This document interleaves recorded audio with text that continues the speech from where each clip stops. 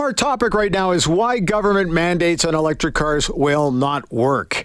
And joining us to talk about it is Dr. Leonard Waverman, who was the dean of the DeGroote School of Business at McMaster University and also the Haskayne School of Business at the University of Calgary. Also a former director of BNP and the C.D. Howe Institute. Dr. Waverman, welcome to the show.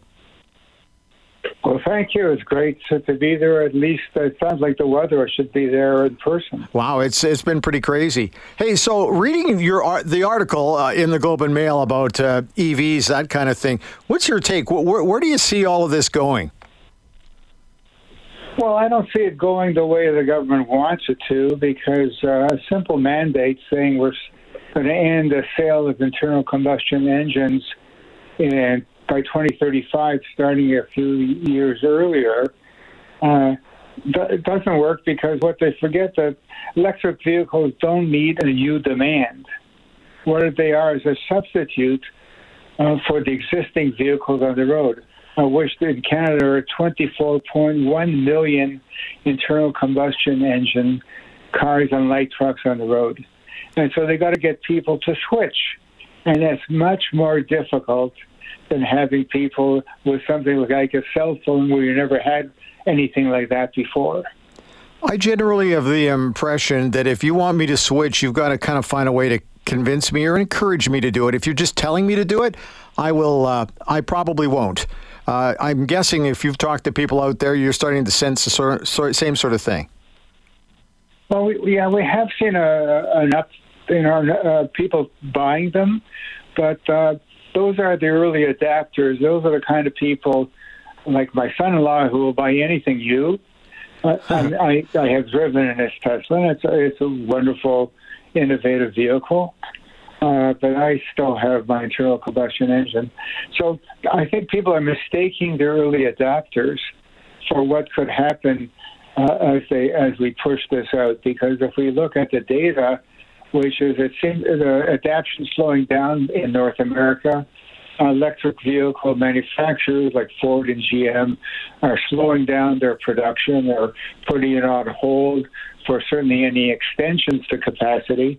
And so they're seeing this as well, because there are a number of big bottlenecks that a simple government mandate does not affect. The major bottleneck is you don't have to worry for your normal car that you have now, that how are you going to recharge it? You drive to one of the many gasoline stations. But we don't have a lot of chargers across Canada. Hey, what about the standard? There's no real standard port, right, for at charging stations, is there?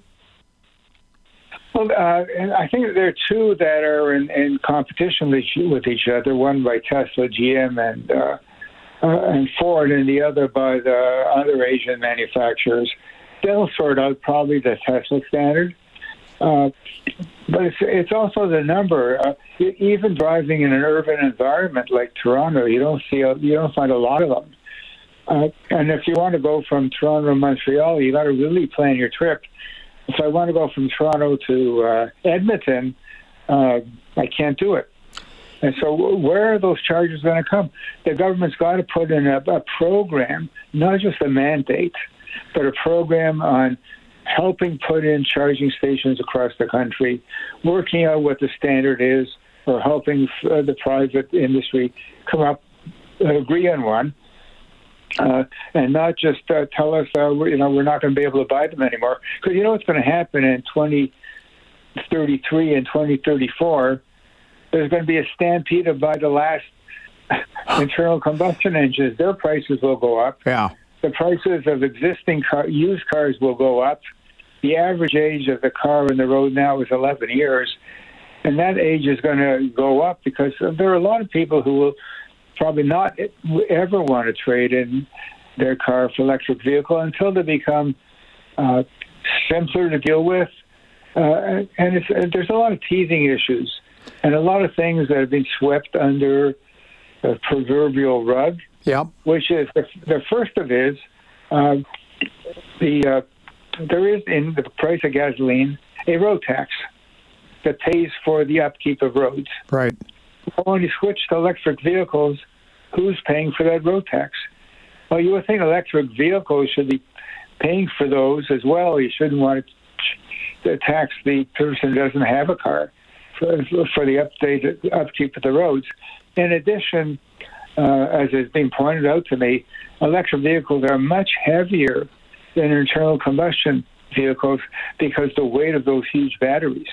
And so there'll be more damage to the roads. And so we got to signal the people that just buying them today because you don't have to buy gasoline and you plug it in at home overnight is not going to be the answer in the future when there are a lot of those electric vehicles, because two things are going to happen. First, there's got to be a road tax on them in some way. And second, we've got to recognize that they draw a lot of amps. With a fast charger, it's very tough to have one at home, because if you have a 60-amp house, you can't have one. Right. So we're just going to have to really rejig the whole electrical grid because of these vehicles. Hey, Dr. Waverman, you bring up some great points, but the one you touched on, see, I tend to think that people generally veer to lazy. And you said that you have to plan a trip. So for me to go from Edmonton to Jasper, the only thing that I ever plan on that trip is stopping at Tim Hortons for a coffee and a donut on the way there, not traveling around looking for another place to charge my car. And if I'm going to Banff, it's the donut mill in Red Deer, right? So people, you're right. I just don't know if people have got the sense yet that they have to stop down on these trips. And I think that that's going to be a real struggle. It sounds like you're not disagreeing with that. I'm not disagreeing with that. I think over time the batteries will have the bigger capacity. Yeah. So if you had 800 miles, it'd be like having your fuel tank full or even more. So that would work. So it's early days for that industry, and therefore to mandate, starting, I think, in a few years, that we've got to be 20% of sales got to be electric vehicles. And in 12 years from now, you can't buy internal combustion engine is ridiculous to me. It's not reasonable when you look at all the parameters that we have to work with here. Hey, one final question here. So other than mandating, what should the federal government be doing to encourage me? I know that there's some programs where maybe there'll be a cashback incentive to go and buy one of these things, but is there anything else the federal government can do? It just seems like we're always racing to get this done so quickly that it's not even realistic. Well, they could announce a realistic plan, and just say, we're going to work with the industry, the car manufacturers, to make sure there are charging stations first in all the urban areas and then across the country. And here's the timeline. We're going to be working with them in terms of, we got to tell you how the gasoline tax is going to come on electric vehicles. We're going to look at terms of what we're doing with the subsidy to buy electric vehicles. I think that the subsidy, I think, will have to be phased out as the price of these. With more scale, I think the price will fall. Mm-hmm. I'm not saying that will never happen, but saying it's going to be 12 years from now is far-fetched. Thank you for your time today. I appreciate you talking with us. Oh, pleasure. All right, there you go. Dr. Leonard Waverman talking about government mandates for electric cars and how it's probably not going to work.